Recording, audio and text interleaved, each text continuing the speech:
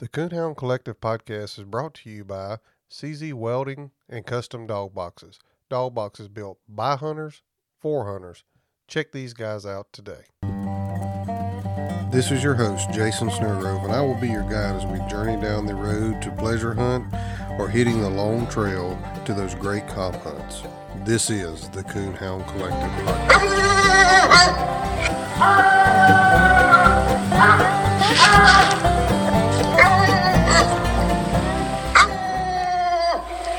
Welcome to the Coonhound Collective podcast this week. This week I have traveled to Greenwood, Mississippi, and I am sitting here with Mr. Eddie Muse. Mr. Eddie, how's it going? Oh, it's going pretty good. Real good, in fact.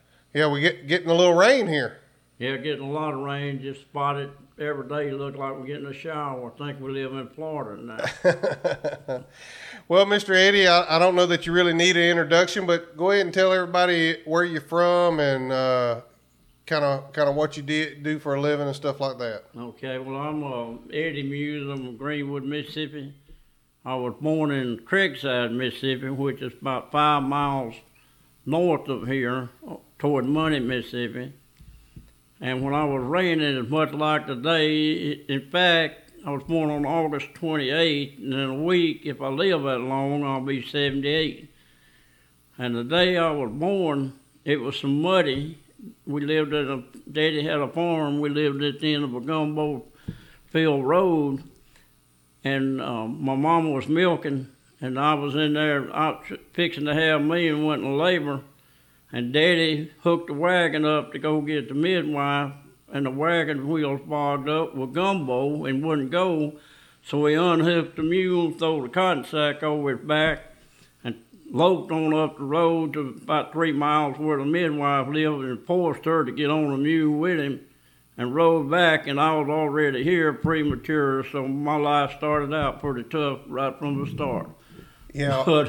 Well, I didn't know that, but on August the 28th, I'll be 44 years old. That's my birthday too. Yeah, I'll be 78 if I make it. Yeah, that's pretty cool.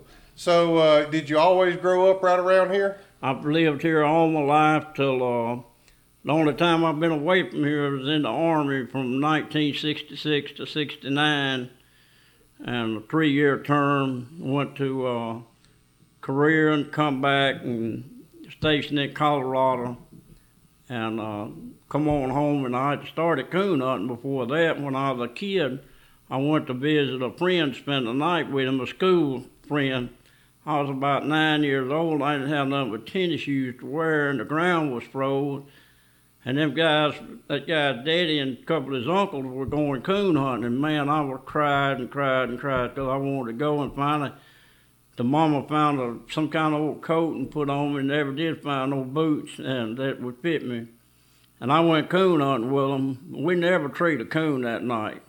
I know we made a tree, and it was a den tree, and then they took an axe and cut it down, and there wasn't nothing in it. And got home about 4 o'clock in the morning. My feet was froze, and I remember Mr. Vining saying, well, we broke him. He'll never go coon hunting again as long as he lives.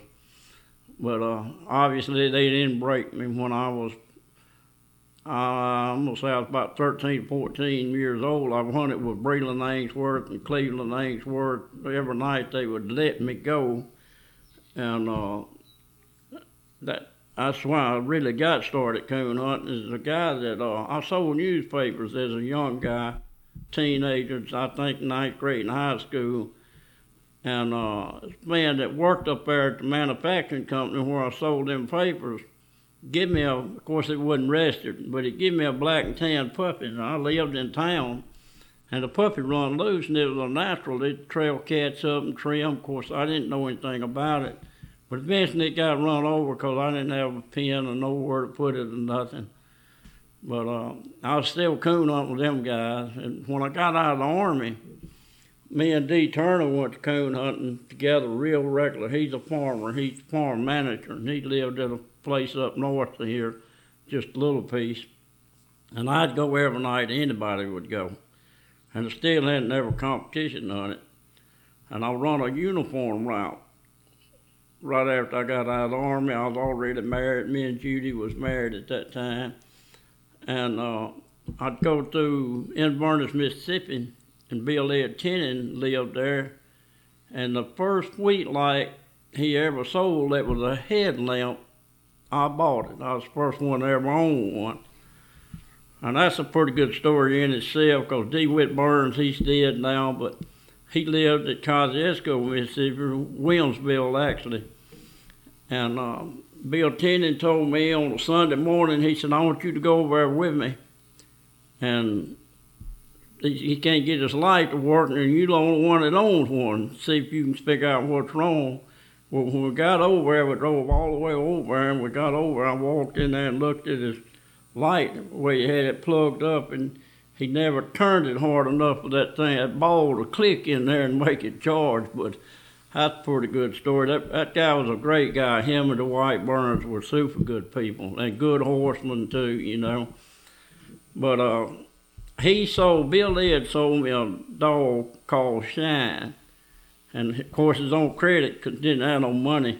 But he told me, he said, when you get through hunting this winter, you bring your hides over here and sell them, and we'll get that dog paid for. I don't forgot, I think I'll get $250 for that dog, a grade dog. It wouldn't stay treed.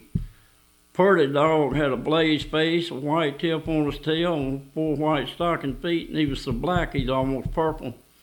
Well, I started competition hunting with that dog. That's the first dog I ever carried to competition hunting. I guess I filled a storage room full of trophies with him. 3-hour hunts back then. And he was a way advanced over his dogs back then, did a lot of trailing. He did a lot of slick training and treed some coons too along the way. You know, he wasn't good, but I remember I used to carry weenies in my pocket, and I'd cut my light off, slip in there to him on the tree, because he'd leave every time he'd go in there. And it took me about 3 months before I ever got him where he'd stay, but I finally got him where he'd stay. I met an old guy up there at the floor, Mississippi, up there at Mount Mason, Aubrey Ford. One night hunting, he hunted by himself all the time. He never competition hunted nothing. He had some super good dogs. But he told me, he said, Eddie, quit giving that dog them weenies. When you go to that tree, just walk in there and tie him back and pet him real good. So when you shoot that coon out, don't let him have it, put it in the vest. I thought to myself, now that ain't very good advice, training a dog. But I tried it, and it worked immediately. I never had no more trouble with it. And I guess the first rescue dog I ever had, I traded a pretty good grade dog to Jarvis Umpers for a puppy, just a puppy. And she never was much. She turned out all right. And from there I got to know Riley Poon, you know, and got some good dogs from him, or good pups from him. I never could buy a dog, didn't have that much money. But I trained several pretty good black and tans. And Ace wasn't near about the first one. I did buy one before I had Ace. I bought Langford's Big Hoss. That was a real nice dog, black and tan. But long story short, I know everybody's interested in what Ace done and everything. I'll just go into that. Before you get in there, that other dog you were talking about there, what was he out of? The Shine dog. That, and then the other dog there afterwards. Shine was a grade dog. Okay. Langford's Big Hoss was out of Mr. Fred Sanders' Hank dog, and I can't remember the bottom side.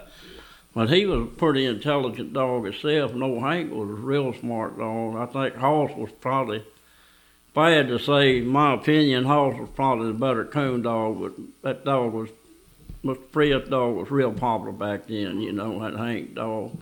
I think, I can't remember if Mike Crockett's Hickey Hayes dog was all for Hank. I think he was all for Hank. He's all of them a litter mate, but both of them dogs were real good dogs, advanced dogs, you know. But I had a dog at a raise called Sissy, just off some local dogs here. I bought a dog called him Jackhammer. And the reason I called him Jackhammer, every time he barked on the tree, his feet would be down, and the next bark he'd bounce and his feet would be up, never touching the tree. And the next time it'd be down, he'd bark, and that's the way he treed the whole time he treed. And we bred him just to a local gyp here. And I can't remember who even owned the Gyp. Yes, I do. It was David Westwater. But anyway, we bred them and raised a litter of puppies, and I guess every one of them turned out to be coon dogs. And I had one of them, and Riley come over here hunting with me, Riley LaFoon, and had Gyp split treed, and treed looked pretty good, real good, in fact. And he, long story short, he wound up buying her. I didn't ever for sale, but he bought her. It wasn't hard to buy one for me. If I had done about what I thought I needed to do with them, they could be sold pretty quick. And I enjoyed that. That's what I enjoyed about coon hunting, is training the dog up and selling it for a decent amount of money, or culling it, one or the other. But anyway, he bought that dog. Me and Riley got to be really good friends. That's way before he owned Super Sting. And then as time went on, of course, he bought Super Sting, and I had a dog that I'd bought from him. Let me think just a second now. I think that dog was a male dog, and he was pretty rough on the tree. He was rough anywhere, but he was a coon treer, and he was off of Super Sting, and Gyp was off of Riley's old Frank dog.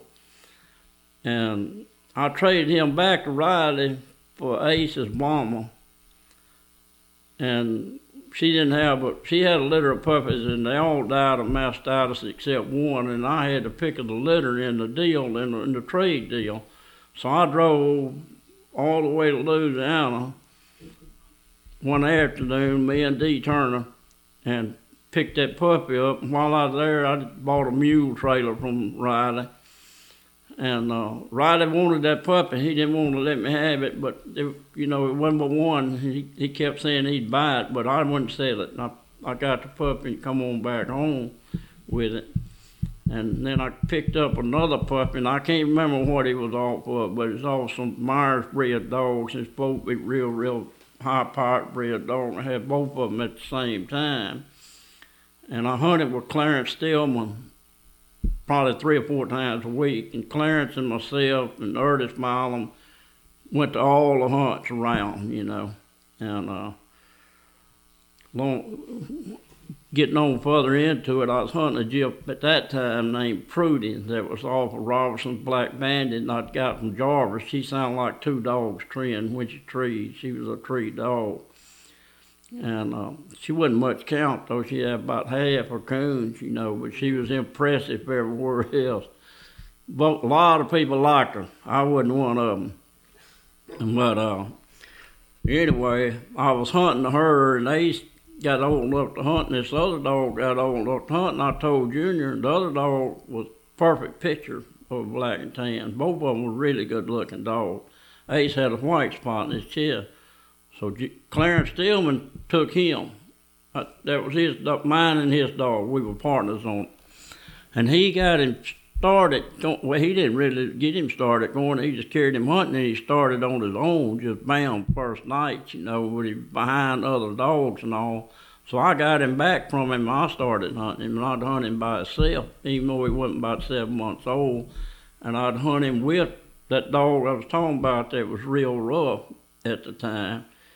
And I still had him, and I traded Riley him for that Gyp at a later date, and then sold the Gyp back to him because he wanted to breed. And he did breed her several more times. And I know that Gage dog was a litter under Ace, and I think Solid and Gage were litter mates. I never bought another puppy out of her. Ace is the only one I ever had out of her. But And Ace come from that litter where the whole litter died, and he was the only dog that lived? He was the only one that lived. Huh. Now, the story was that he killed all his litter mates, but that didn't happen. Yeah. That was just a story that was told. Well, I got a buddy that's got an English dog, and he had her artificially bred, and they had one puppy. That's all they had out of the litter. It's got kind of an ironic deal that... That's kind of what happened with Ace. She ended up being the only puppy in the litter. Yeah. I'd met Jay Tibble during that time, I had a dog called Satan Wing, Anyway, during that time, I'd met him, and he liked a black dog, and he wanted one. He had one, and I was gonna buy it from him, but he sold it to somebody else down South Mississippi. Long story short, he wanted to buy Ace, and so I told Junior, I said, well, do we want to sell him or not? And I said, he ain't worth much. He ain't about 11 months old, I think, at that time. Jay met me down there at the Dixon National. I think it's the first hunt we ever put Ace in. I could be wrong about that. I probably had him in a hunt before that and just can't remember it. But anyway, I carried him down there, and Jay went on the cast with me. Of course, we was hunting with 4- and 5-year-old dogs. And I won the cast. I could have won the whole hunt, but I had to cast one, so I held back. Ace treed the second coon, or third coon. And I held back on treeing him because I wanted to assure myself of a win, cast win. Yeah. And I wound up getting second place in the Dixie National, and that was the biggest hunt in Mississippi at that time. It was. And so that was a pretty prestigious deal, you know. And Junior and I started competition hunting, and then Jay finally, I guess he offered us $4,000, or maybe I asked him $4,000, knowing the dog wasn't worth over $2, you know. Uh-huh. And back then, but anyway, Jay wanted him, and he called me and said he's gonna take him. And I said, well, look, I said, I don't think me and Junior really want to sell this dog, but I said, we priced him, and I definitely am not gonna back out on my word, you know. Yeah. But I said, if you could, give yourself a week and see if you can find something else. So he called Gene Hicks and tried to buy, can't remember one of them dogs' names, but he had 2 dogs at that time that was real good dogs. One of them was Albert. Yeah. But anyway, he tried to buy either one of them. Gene wouldn't sell neither one of them, so we wound up having to sell him to Jay. We didn't have to, but we wound up selling him to Jay. And Jay kept him in hunting about 2 months and then sent him up here and paid me to hunt him. Mm-hmm. And Junior and I took that $4,000 and I went to Texas and bought Tick-Tock Doc, an English dog. Okay. That was Loomis bred. He was a fine hound. He had a clock in his head. He'd stay treed 58 minutes and he'd get leave if you didn't get to him. So if you didn't get to him in 58 minutes, he's gone. He's gone. Every time now. This didn't happen 1 or 2 times. Yeah. Every time, but he had to stay treed 58 minutes he left. So you wasn't partial to just a black and tan. You just wanted to hunt a good dog. Good, solid coon dog. Okay. And I liked the English, but I'd had an English too, you know. Uh-huh. But a real nice English called Willow Run Penny, a red and white open spotted English dog, and I won everything with her. And I had a lot of fun with that dog. Yeah. But I sold her to Irwin Mansongill, and I wasn't looking to sell her, but he called me. Well, no, wait a minute. I'm telling you wrong. It wasn't Irwin Mansongill. I can't remember the man's name now, but him and his dad hunted. They well known. I just can't remember his name. But he got me to put her on an airplane, give me $3,500 for her. I'm filthy rich at that time, you know, that kind of money. Yeah. She was already a Grand Night, dual Grand Night, 3 years old, but I'd done all I wanted to do with her. Yeah. And so you, after you sold Ace, you went and got the Doc dog from Texas. Yeah. And what did you competition hunt him? Yeah, me and Junior did. Junior hunted him more than I did. Yeah. Both of us competition hunted some, Junior mostly. And we sold that guy to some guy in Alabama wanted to buy him and give us a profit. Of course, back then that's what I'd do. I'd sell him in a heartbeat, you know. Yeah. So we sold him and bought a dog called Sissy. Uh-huh. It's a Commodore that lives in South Carolina. Yeah. I think that's who I sold that Jip to. But anyway, we bought a dog named Sissy from Roland Dickey. Okay. And that was a good dog. But if you turned her loose in the edge of the woods, headed 4 dogs in there, and there's a 2,000-acre plowed field behind you, she went across that 2,000-acre field. She would not ever go with the dog, not 2 steps. So she wanted to be by herself. She was by herself every time. And this was an English dog or black? English, red tick English. Red tick English, okay. And I can't tell you, we sold her, but I can't tell you why or anything. I guess getting aggravated with her trying to hunt her in competition her like that. Yeah. Down here. I can't really answer that, but we sold her. There wasn't nothing wrong with the dog. Well, shoot, nowadays, that's what people look for. They want Oh, one. yeah. You cut them well, loose. it was then, too. You know, she Yeah. had a coon when she treed. Yeah. But she's always going to be third or fourth track dog because everything is tracked right in front of her. She'd be trying to get away from them. Yeah. But she treed enough coons, she won them quite a bit. A lot better dog than they thought she was when I bought her. And anyway, getting back to Ace and me and Junior. Hey guys, this is Jason over at the Coonhound Collective Podcast. Is your dog box starting to get wore? Maybe it's starting to get a little cracked like mine is. Maybe you've just been thinking about it's time to upgrade to a new box, but you've asked your buddies and you're just not real sure what direction to go in. Well, let me help you out here. Go check my friends out at CZ Welding and Fabrication, custom dog boxes and aluminum products on Facebook. You can check out all their custom work they do there and their designs that they do. If you don't see something that you don't exactly like there, reach out to Nathan at 540-810-5439, 540-810-5439, or send him a message through the Facebook page. I bet he can fix you up. Don't wait till fall to get that new dog box. Go ahead, get that dog box now. Get you something looking good in the back of your truck that you can be proud of and that you can haul your dog around in comfort. Check my friends out at CZ Welding and Fabrication. You won't go wrong. Dog boxes built by hunters for hunters. Get yours today. CZ Welding and Fabrication. After we did that, we had we sold TikTok dog and bought a red tick dog from somebody, and it wasn't much good. It slick treed a lot too. You know, it had a good reputation, but it wasn't much count. It was all right. It'd go hunting and mine good and tree enough coons to keep you interested. Some way or another, I got Junior's half of that dog. I think I got the dog and Junior got the boot, the money, when we traded dogs. That's what happened. And I told Jay after I hunted Ace a couple months, I said, man, I don't think I was charging him. I didn't try to charge him nothing. He just offered me like $200, $250 a month. Yeah. I hunted him about 3 months, and I said, man, that's $750. I called him and told him, I said, it ain't no need in you paying me to hunt this dog like that. That's way too much money. Of course, he had money, but you never knew he had two nickels to rub them together. Uh-huh. But anyway, I told him, I said, he'd give half interest in the dog to his dad-in-law, Lee Evans.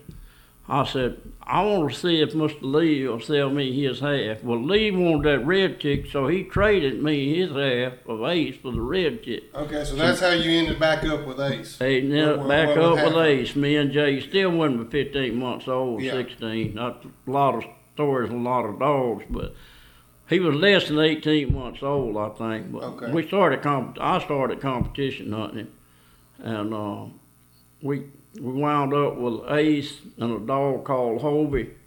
Yeah. And we went to the World Hunt with Ace, UKC World Hunt one year, I think in '94. And we drawed a dog called Little Blackie from Missouri. She was Thomas Rowden on her. And she actually put up more points during that year as qualifying and the World Hunt plus points than any dog in it. And probably should have won the World Hunt, but long story short, she didn't win it. Yeah. And Thomas always said it was his fault. She didn't win it, didn't get further. I'll put it that way. Right. And anyway, Jay wound up going to Missouri. I couldn't go with him, and he wound up buying that Jeep. And so we had Ace, and all three of them were winners: Ace, Hobie, and the female Little. Well, and I was going to ask you about the Hobie dog because I heard he ain't no slouch. He wasn't no slouch either. Oh, he's a good hound. Yeah. I've had people come down here to breed the Ace, and I'd carry Ace and Hobie hunting.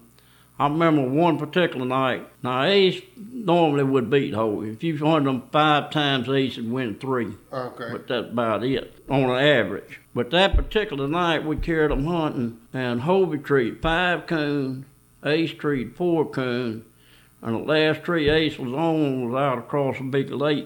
Couldn't get to him, and I hollered for him to heel, and after you hollered, I trained him that way. Yeah. When you hollered heel, he shut off right that second and would come straight to you. He'd never make another bark, not one. Boy, a good handle on a hound is worth a gold mine. Oh, yeah. I remember sure. Mark Summer always up there in that cast I was telling you about with little Blackie at that hunt. And they got out in a 500-acre cornfield, if it was an acre, running a fire out of a coon, and the hunt run out. Yeah. And we didn't have a chance to win no way. Little Blackie done smoked us. And I threw my spotlight out there and hollered Ace real loud and I hollered Hill. He shut off. Mark looked at me like I was crazy, you know, and he said, "You think that dog's coming?" I said, "You ain't heard him bark, have you?" And by the time I was saying that, he heard him coming through the corn. He kicked the dirt real hard, you know. Dang, man, I'd give anything if I had a dog to do that. A handle is worth a lot to me. I know some guys don't care. They want them to go and don't come back, but to me, a handle is worth a lot. Oh, yeah, it was. Ace was a good, hard hunting dog. Now, he throwed some dogs that didn't hunt very good, but he never failed to go hunting. He went hunting. You could turn him loose with a full-in-heat jip right beside him in the woods, and he went on hunting. Yeah. Now, I remember back... between me and Junior in 1992, he was born in 91, January 91. Okay. In 1992, we hunted him, just scattered hunts and made him a night champion to hunt him in UKC. And I think he was number 24 or 25, and I forgot how they did it, but had the black and tan hunt, championship hunt in Hamburg, Arkansas. And I went over there, because we going over there to hunt anyway. And of course, I want to see all them high-powered black and tans. And, Eddie Fender with Sugar Cookie, and Tam Young with Fiddler again, or something again. It was one of them dogs like that, but it's a real good dog. And in fact, Tam had a couple of good dogs in that hunt, but they got eliminated on the first round. I can't tell you how. And I really don't even remember how I won the first round. I don't even remember who I drew. But in the late round, it got down to where it was Sugar Cookie, which was a national champion, leading dog in the nation, and Tosac Tom Bill. Now, he was off at Tam's dogs, but John Chingalani owned him, and he was about a third strike dog. He wasn't a good strike dog, but he was a coon trier. He was a dog to beat at this time in this area. That's the dog you did not want to draw when you went to a hunt, was Tosac Tom Bill. But it was froze ground, water everywhere, froze, no leaves, dead winter in March. And we went out the late round, and all my buddies left, went on home. I was there by myself, and they knew I couldn't beat that Tosac Tom Bill dog. And I'll be honest with you, I don't know that this is truth, and somebody may contradict this. But when we went on that cast, Tosac Tom Bill would not leave Sugar Cookie. Ace wouldn't pay her no attention. Ace treated a coon on him right off. We found it. Then Ace treated another coon, and he treated underwater. And they just come out of that road, you had to treat your dog immediately behind the bark. Just that year. And they had been out a month or two. And Ace located and treed, and I sat there and I treed him, but he wasn't barking. Had his head stuck in that hole on that water. So I got minus, and then he come back and located, and I treated him again. And we went in there, and I remember Eddie Fender was terrible upset about that dog. It looked puppy whooping him, I mean, it bothered him bad. I looked down, I got my head wet. I got down there and looked and seen the coon in the hole. So Clay Young was judging final cast. He got down there and looked in the hole, seen the coon. But I won a breed hunt that year with that pup, against two of the best dogs that's ever been in the black and tan breed. Yeah. So that was something to be proud of and a good accomplishment back then. When I remember plain as day, just like right now, we walked back in that clubhouse, and Tam asked Clay, he said, "Who won?" He said, "Eddie did with that Ace dog." He said, "What did he look like?" He said, "He looked like a coon dog." He treated 3 coons on that cast. Clay told him he looked like a coon dog. Yeah. Now, that was the first major hunt we hunted him in, and we probably should have never bred that dog when we did, but Jarvis Hump was just jumping up and down for me to breed one of his jips. And I did. If I had to do I would have never bred him till he's 5 or 6 years old. Yeah.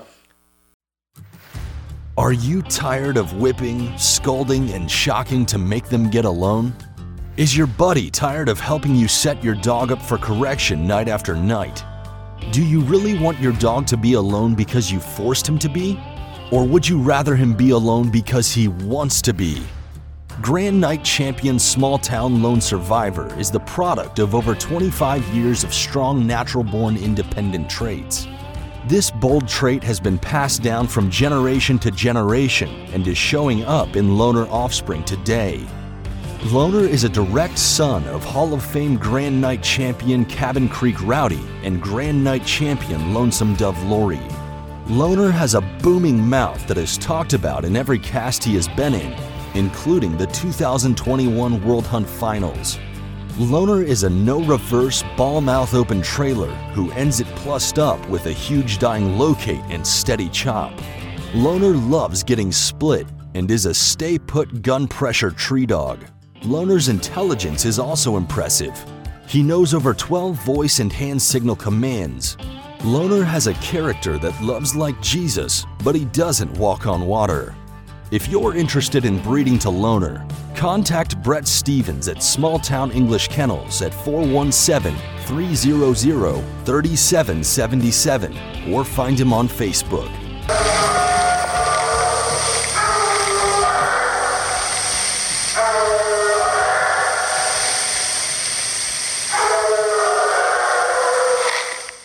If you're interested in running a stud ad for your dog here on the Coonhound Collective podcast, reach out to us at thecoonhoundcollective@gmail.com. Send us a message through Facebook or Instagram, and we'll be glad to get with you to get you an ad built and get you pricing on all of our ads. But anyway, I bred him, and How old was he at this time? he barely in it two, just barely Just two. barely two, okay. Yeah, and that hunt was actually in '93, Okay. but it was for '92 black and tan breed race. Just Gotcha. added in '93. And I don't forget what all it won in '93. He won several things in '93. I know he won the state race in '93. He won the breed hunt. He won the state race. And we're talking PKC. PKC. Yeah, okay. Yeah. And he might have won. I don't know. I'm not gonna say he won the state. I just know he won the breed hunt and the breed race. And I think he won the state. I know he did. He won the state race that year too. Okay. And then, you know, I finished him the dual grand that year. A lot of things got done that year. I remember in one of them ads I had read, he was, I have my phone I looked at it, but he had 3,000 and something points, plus points, in 4 hunts, and 0 miles and whatever number of circle in UKC trying to make him a grand night. I had to add, and he just had 4 wins at that time. Holy cow. But that, you know, just reading back and seeing them things, you done forgot them, you know. I have. I'm not real sentimental, you know. I remember talking about that. I remember that little blackie dog was 4 of us. Randy Smith was one of them. I don't forgot who else. We was hunting up there on about a 3/4 mile, a half mile off Blacktop Road. Mm-hmm. And she went the opposite direction. Them dogs had done treat a couple possums. She done treat one coon. And she got minus, you know, time caught her on track. Mm-hmm. And after the hunt was over, I picked her up, went down the highway, and she done got run over. And I brought her back up here and pulled the collar off of her, throwed her in the ditch. And they said, "Man, I can't believe you throw that dog in the ditch. You got a dog that would. You need to take her and bury her." I said, "Man, all I can say is a good one gone, bring another on. You know, that's it." Yeah. And they didn't appreciate me very much that night. None of them. They all did know me though. Yeah. Just kind of matter of fact and blunt, Yeah. you know, of what I do and say. But that 93, Ace was in the first national hunt PKC had. And Junior Stillman handled him, and there were 50-something dogs there. And he got in the final 3, and it was John Evans and Junior and Leroy Gamble with Hillbilly Mike. I couldn't think of his name, but he won a bunch right at the same time, about the same age as Ace. And that late round, they drew out, and the daylight called him. And Ace had 100 strike, and Hillbilly Mike had 75, and John had 25. Well, John wanted to hunt because he only had 25 minus, and of course I had 100 minus. Junior had 100 minus, Junior Stillman, and we lost that. But they treed across the lake. It's full daylight, 7:30 in the morning, and they go up there where they treed at, and John and Leroy and whoever the guide was trying to figure out a way to get across that lake, around that lake to get them dogs. You know, it's going to be a long couple-hour trip. And Junior didn't say nothing. He just hollered. He said, "Ace, heel." He said he never made another bar. Dropped off that tree and swam that lake and come to him. Said all of them was kicking and cussing. Oh, I bet. Aggravated, you know. And next year, Don Redmond had him up at his house. And I can't remember why Don Redmond had him up there. But he had him. For whatever reason. And he hunted him in the Nationals. And I do remember the first round in that's 94. The first round in that Nationals, he drew a dog called Whitey. His name was Clover. Doug Jackson hunted him. He was a super nice dog. And Swamp Rooster. And I can't remember the other dog. But he won that cast with Ace. And the late round, and they drove up there to turn loose. And I think David Carr was in the cast because he won the cast with Elmo. But they turned loose and Ace treated 2 coons on them. And then after that, Ace just got quiet, just kind of disappeared, you know, and so did Kurt Shevers. How you pronounce the guy that owned all the plot dogs? Kurt Shevers? Shevers? I don't know, but I bet you everybody knows what I'm talking about. But him and his dog and Ace come up missing. Well, the dogs got kind of scattered, and Don, you know, David Dow was judging, but Don told him, he said, something ain't right about it, you know, but he minused him for time catching or whatever, and they called time out. Well, they couldn't even pick up Ace or Kurt's dog, neither one, and whoever was waiting in the truck at the cast had done left, and they found Ace 7 miles from there, and the way they found him, people called Jay, and told him they had this dog. 15, 20 minutes there, they come up missing. And 7 miles away.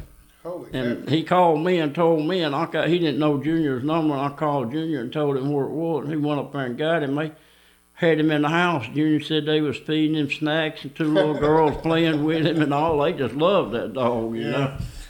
And they found Kurt's dog tied to a man's barn out there. The man didn't even know he was tied out there. Oh, my goodness. So that went on that year. And I'll skip from there. We didn't hunt him a whole lot after that, in hunts. But we did hunt him in the World Hunt in '95. Okay. And Clarence Stillman was handling him. And I don't forget who he drawed early, but anyway, he won his early round. And he was on a late round, and Ace had treed a coon on him. And then Ace was treed again, and I don't know who was judging. I don't forgot who was judging, but Junior told him Ace never shut up when he treated, never shut up. And he shut up. He told him, he said, there was 2 people in a truck out there. I know both of them. I ain't going to call their names, but one of them was kind of involved in another incident. But there was 2 people in a truck out there, and when they called time out because the dogs had scattered. When Junior went back to the truck, you couldn't carry a tracker with you back then. Junior went back to the truck and got his tracker. He couldn't pick him up at all. And he'd been less than 30 minutes. And then I called him and told him where the dog was. And they was on time out then. Junior drove straight down there and got him. He said, my dog he might be fast, but he said he can't get 7 miles up there without somebody carrying him up there, you know. Mm-hmm. Yeah, that happened on that. And we just said the heck with it. Jay was sick. One lost him. Don found him in a strip mine, you know, at the National hunt when he come up missing, and Don handled him. He found him in a strip mine. Kurt's dog tied to a barn, and then Ace winds up the next year way down there 7 miles where they turned loose at a place. Yeah. We had some handlers back them days that was in the relocation business or moving business, whichever you want to call it, you know. And it wasn't just one, it was 2 or 3 of them. I know one young guy, I ain't gonna call his name either, but they absolutely ruined that kid and made an outlaw out of him, in my opinion. Yeah. He's from Tennessee. But I ain't calling his name, I ain't calling nobody's name, I'm just stating facts. And most people gonna know anyway, Yeah. but I'm just telling you that's why. That was the last hunt he was in, a major hunt. And Jay got cancer, and I hated breeding. And he told me, he said, if you'll keep him and breed him, I'll give you every penny you get off stud feed business. We won't split it no more. And Jimmy Reese wanted to buy him, and we sold him to Jimmy. And Jay didn't want to sell him. He did not want to sell him. And I kind of regret that I didn't keep putting up with it, but I just despise not getting to go hunting and having to sit there and meet people. Right. And people from the South would come breed the dog and leave. People from Alabama or wherever. But certain people from certain areas that come down, stay 2 or 3 days and want you to entertain them the whole time. And I work for a living. Yeah. I work 10 hours a day and drive 2 hours to a hunt, $10 hunt, $15 hunt. And they took all that away from me, and the hunting part. So I didn't like it. I didn't like breeding. And we had a Hobbit stud too. We was breeding both of them. Well, and before we hit record here, I had looked it up, and Ace was definitely doing his part as far as breeding, because I think there's 1,400 and some odd puppies that he sired out there. So that's quite a bit of females being bred right there for sure. Oh, it was a good deal, you know. I mean, he was probably the most popular stud dog there, and he was definitely one of the best dogs in his time from 95 back to 92. He's definitely one of the best dogs hunting on the circuit out of any of them. Yeah. Russ Beller offered Jay $20,000 for him and wouldn't take it. And then Jamie Perrin offered him $20,000 and he wouldn't take it. Well, we sold him Jimmy for $12 when it was $6 because he just didn't want to fool. I didn't want to fool with the breeding, and Jay didn't either. He was sick. Yeah. He was getting treated for cancer. And he didn't like that breeding stuff a bit better than I did. In fact, he probably liked it less than I did. I met a lot of good people breeding that dog that I might have not met. I wouldn't have met without breeding. And actually, it turned out it's the right thing to do because he did improve the breed. I don't think nobody had ever argued with that. Right.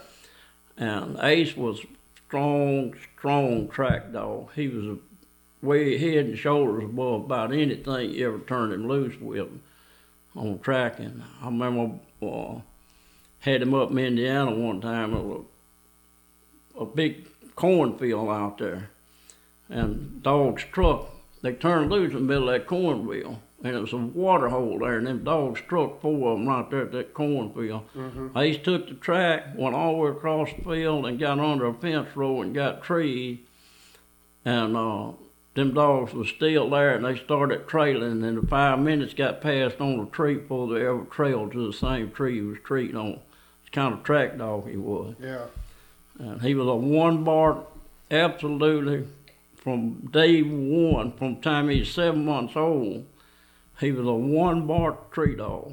When he located, if it was his locate and you treated him, he'd be there.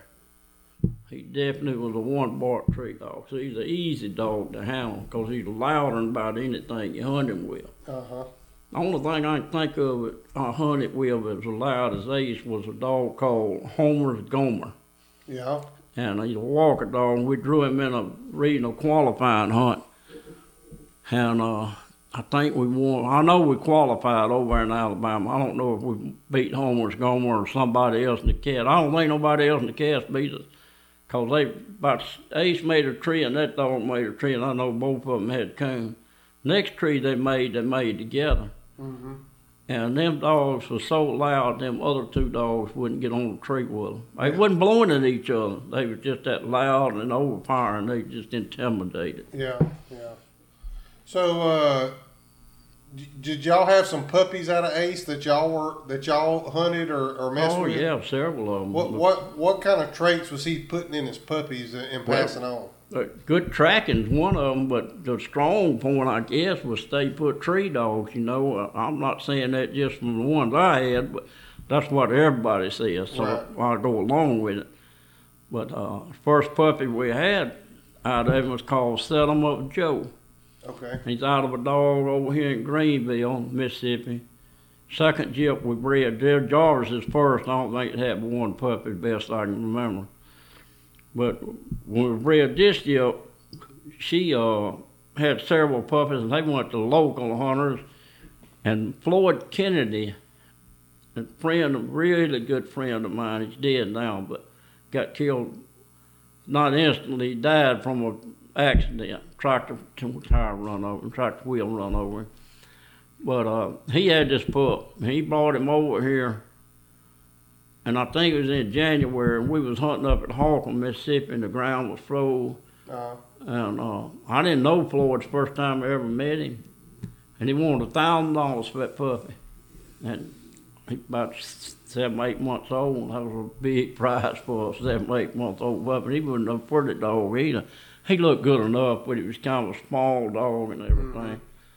And long story short, he run a deer. Ace treat 2 or 3 coons, he run a deer. He wouldn't pay Ace no attention. And I tried to talk him down. He said, "No, he ain't come down, you know." So I paid him $1,000 and bought the dog and never made a treat. And he was a fine little hound. Harold Kurtz come over here and brought 2 gyps to breed the Ace. And that puppy was still just a puppy, like 9 to 10 months old. And we was hunting, he heard that puppy, struck a track. He wouldn't pay no attention to anything. He struck a track and worked it out there about 20 minutes and got treed and went about 500 or 600 yards. We went in there and shot the coon out, and he treed another coon. And Harold said, "You know, that Ace is an impressive dog," but said, "How in the world can you not be impressed with that 10-month-old puppy working them tracks, kind of tracks he's working and coming up with a coon, you know?" Yeah. And I remember another story about that deal there with Harold Kirk. Janet sent 2 dogs over here to be bred, and one of them had never had a puppy. They were litter mates. And so we bred one of them just right off. They was both in heat. Harold stayed about 3 days. The other one Ace wouldn't breed her. She's flagging, wouldn't breed her.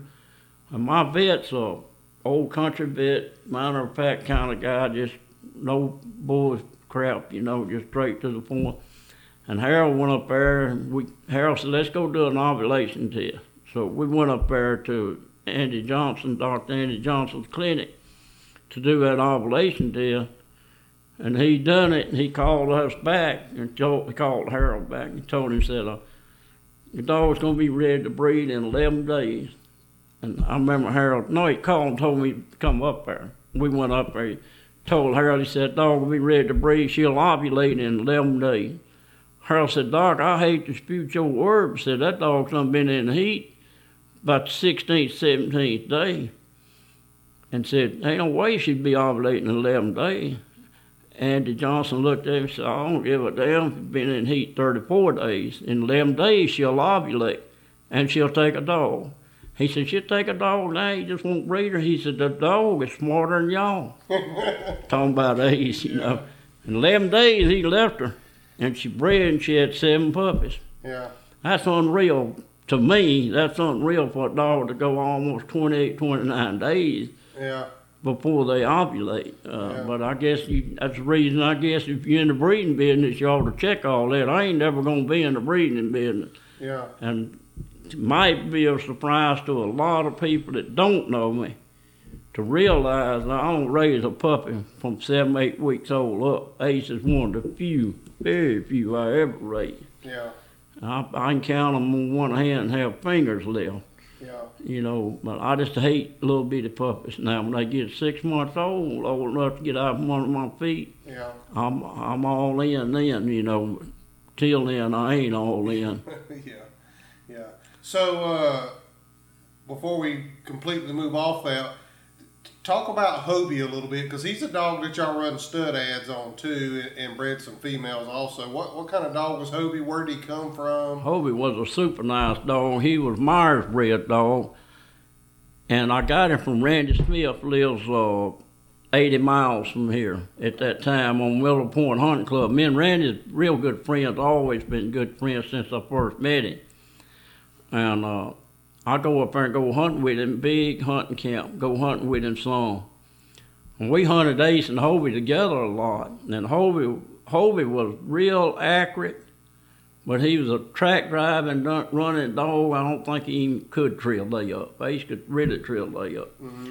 But anyway, he was a real good track driving dog, and he had a mouth that was just, I could hear it, but I've treated him before, and people, like, I remember one particular night, it was drizzling and rain, I treated him, we was just pleasure hunting, me and Keith Watson. And Keith said, Eddie, that ain't no dog. He knew I couldn't hear him.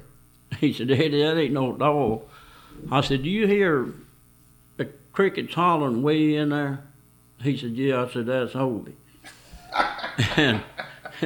and that's what he had, you know. I think Greg Hodges described in the best. He said, with old Hobie trees, he sounds like a backup beeper on a garbage truck. But man, he was a hound. He was a nice hound.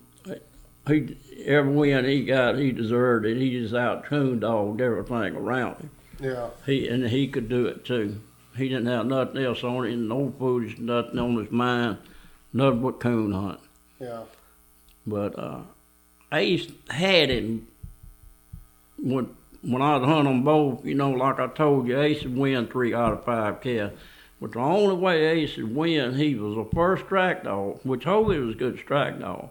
He was a first track dog, had better nose, and he was faster on a track than Hobie. Hobie was fast, but he was faster.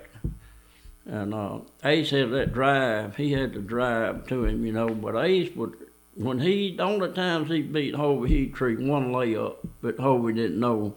Hobie didn't care no way. He didn't want to go with Ace, you know, and Ace didn't care about going with him. They treated well together a bunch, but they wasn't dogs looking to get treated with each other. But Ace would treat that layup, and Hobie wouldn't get none of it, and he'd get 200 points on him. Yeah, you know? Yeah.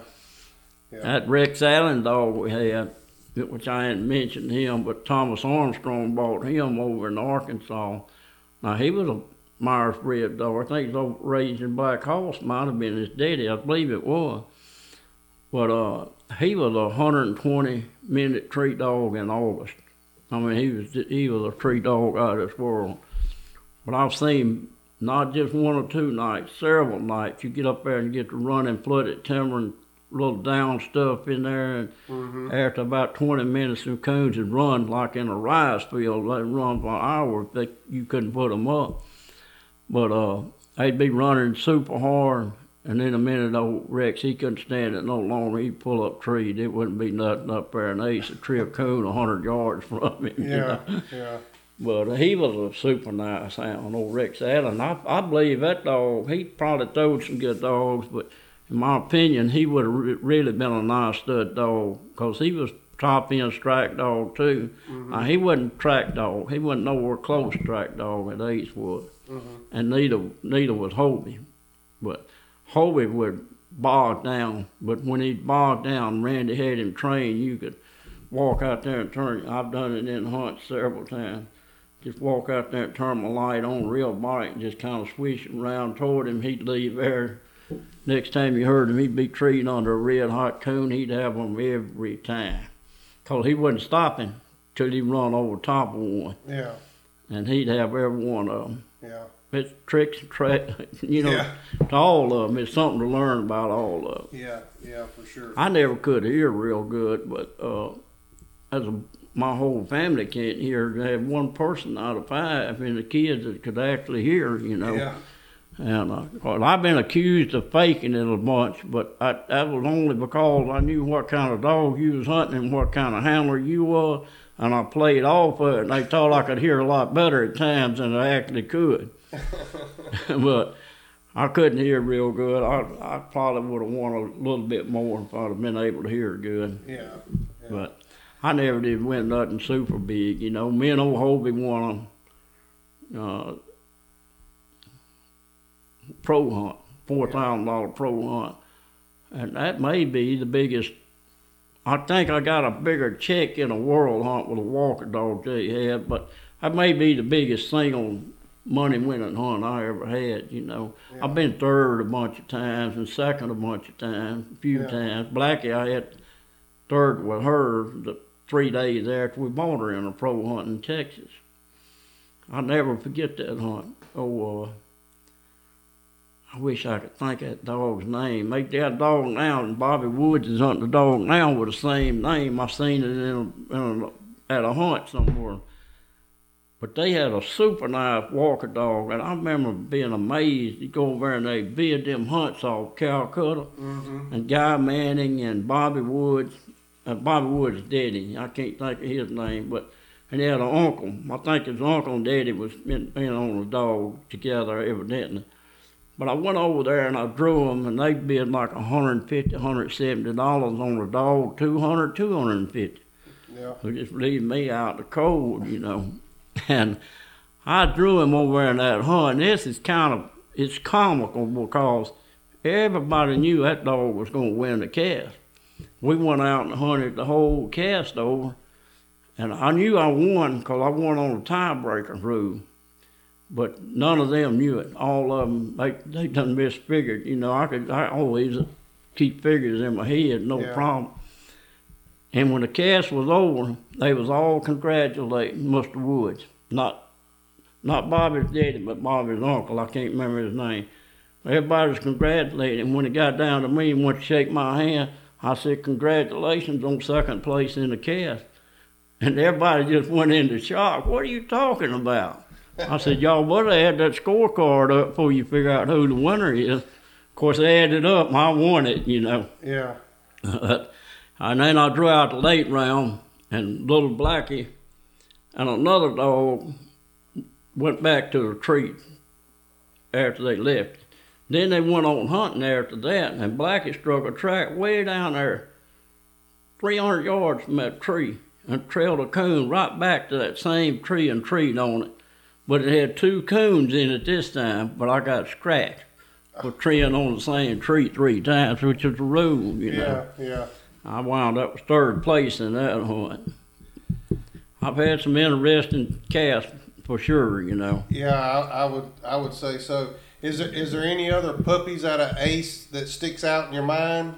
Well, old Chance, he had a head that big around as a basketball. But he is one that sticks out to me. And he won a breed race. He won a state race. I don't know if he ever won a breed hunt or not. I can't remember that. But he won a lot.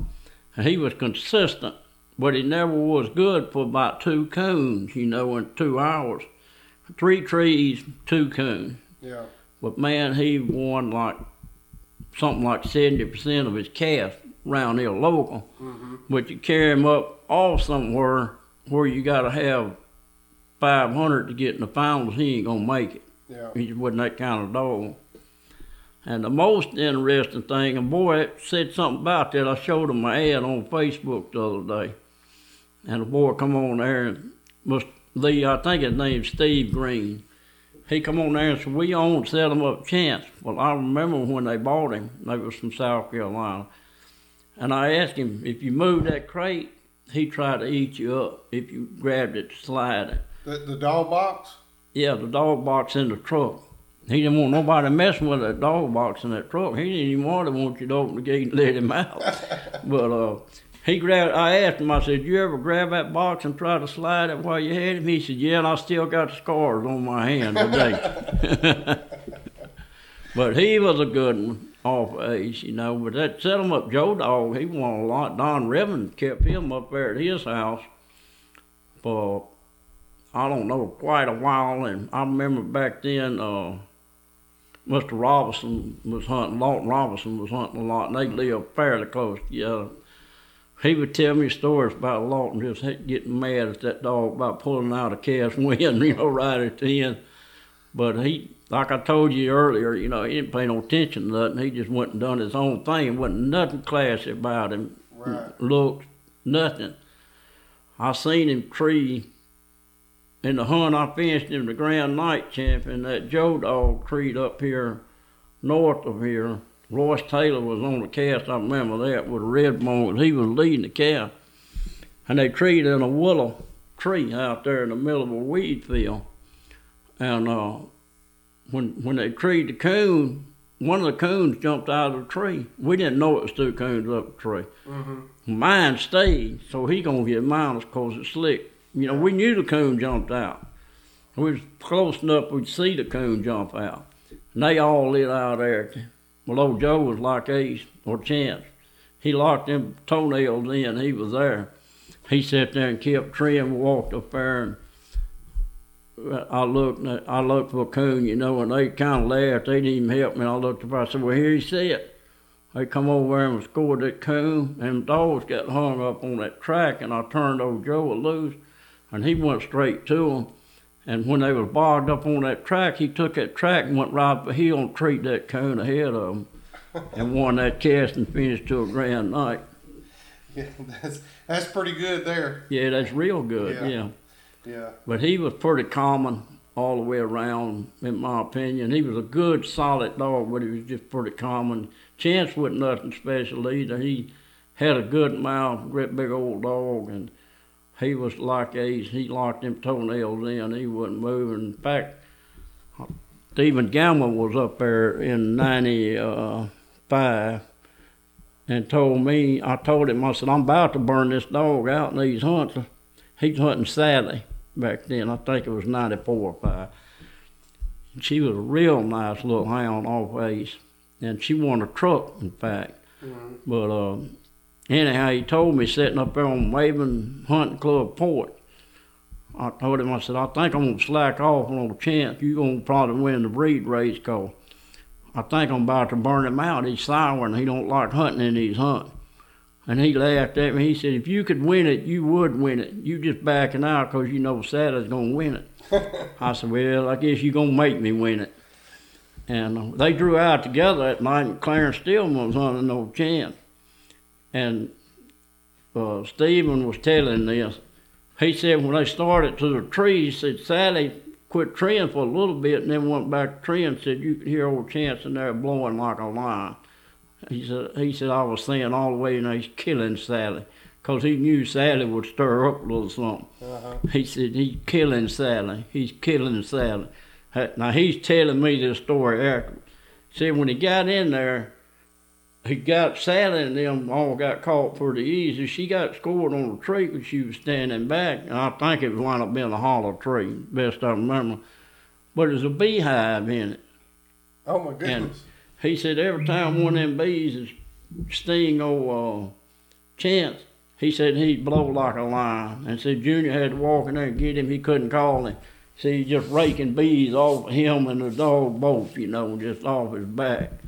And that's pretty well a stay-put treat dog. Yeah, I would say so. I wouldn't stay there, I can tell you that. Yeah, well, they didn't stay there either, but Chance didn't put them off. The bees put them off. Yeah. But I did go on, I'll go and finish it. I did go ahead and win that breed race that year with old Chance. Yeah. Just to make sure I got it in, you know. Yeah, yeah. Me and Steve's real good friends, you know.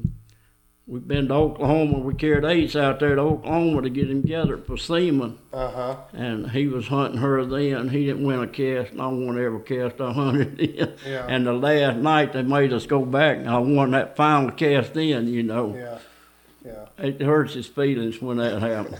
Yeah.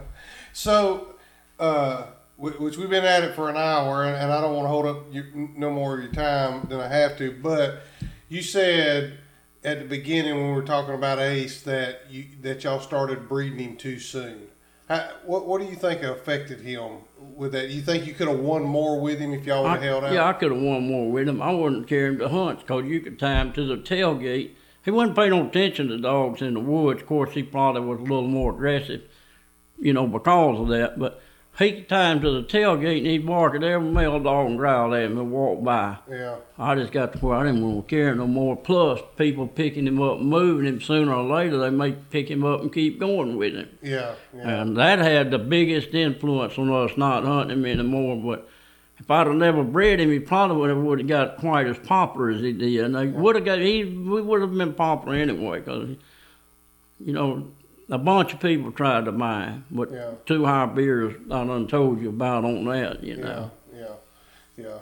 Well, I know there's some people that, you know, they start breeding pretty quick when they're young, and then I know some other guys, they wait. And Well, it don't affect every dog the same, you know, Right. and it didn't affect him hunting, 'cause I think that's the only reason I won that first breed hunt. 'Cause I think Tosac Tom Bill, and I can't prove this, and I probably ought not say it, but I think Tosac Tom Bill following Cookie around 'cause she was in the heat, and Ace was kind of dog, he wouldn't pay no attention to Yeah. a dog when he was hunting. yeah, And I didn't have a good a dog as Tosac Tom Bill back then, I can tell you that. yeah, And definitely wasn't a handler as good as Eddie Fender, you know. I mean, he was one of the top handlers in the country. You know, we didn't make many mistakes. Me or John Chingalani, either one. You know, we wasn't top handlers, but we didn't make too many mistakes. yeah, We could hold our own. yeah. Well, you got anything else you want to add before we could shut this down, or? Well, I'll just tell you one story about Ace. When he was about 7 months old, my friend, I mentioned in this thing before, D. Turner, we was walking down the rise levee, and Ace wasn't hunting. He just pilling in front of us, you know. Might not even been 6 months old, but ever how old it was, he wasn't hunting. But he would tree at that time. But he spotted a headlight, a coon in a big old oak tree sitting on the side of that rice field. And he was looking, he quit looking, and I wasn't telling sicking the dog or nothing. But I just got to bumping my helmet, and I got to watching that puppy got to winding. And I'd bump my helmet with my, I don't know what I had in my hand, probably a pocket knife, I think. And he treed that coon. He went over there and treed. That's the first coon he ever treed in his life by himself, completely by himself. We shot it out. And that dog was so smart from that day on, and several people can witness this for you.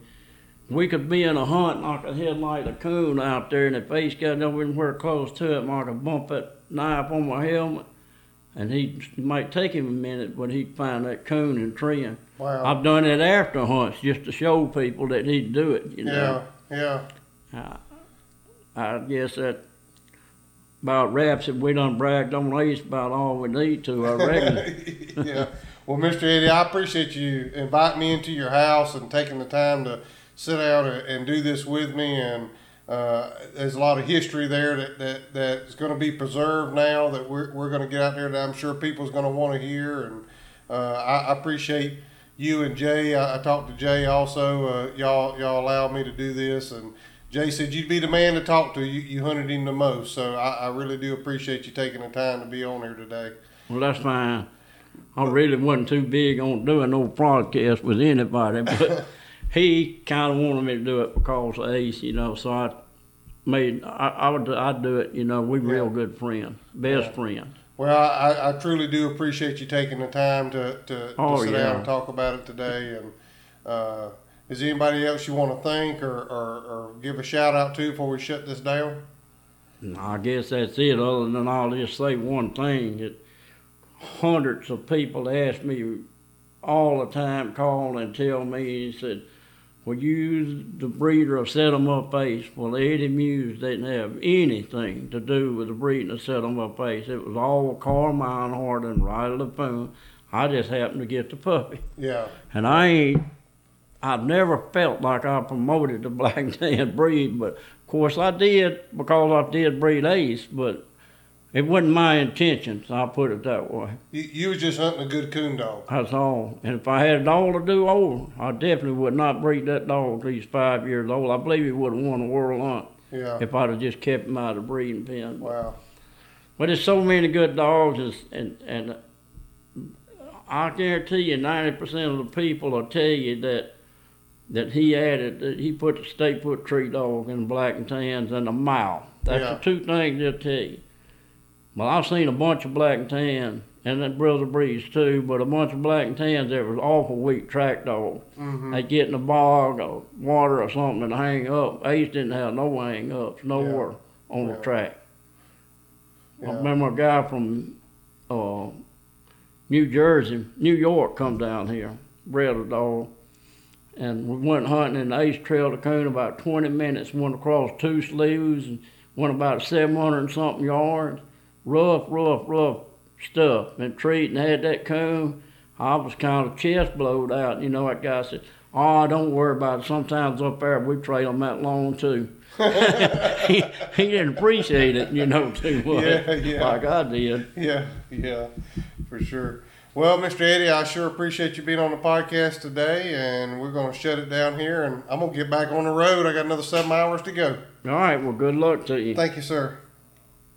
Thanks, guys, for listening to the Coonhound Collective podcast today. We really appreciate you taking your time out of your day to listen to the podcast. If you don't mind, head over to Facebook and give us a like, and head over to Instagram and give us a follow. It's both at the Coonhound Collective. Also, if you would like to reach us here at the Coonhound Collective, you can reach us at thecoonhoundcollective@gmail.com. If there's someone that you would like to hear on the podcast or a product that you would like to hear talked about, please send it to thecoonhoundcollective@gmail.com. Thanks again. Have a great day.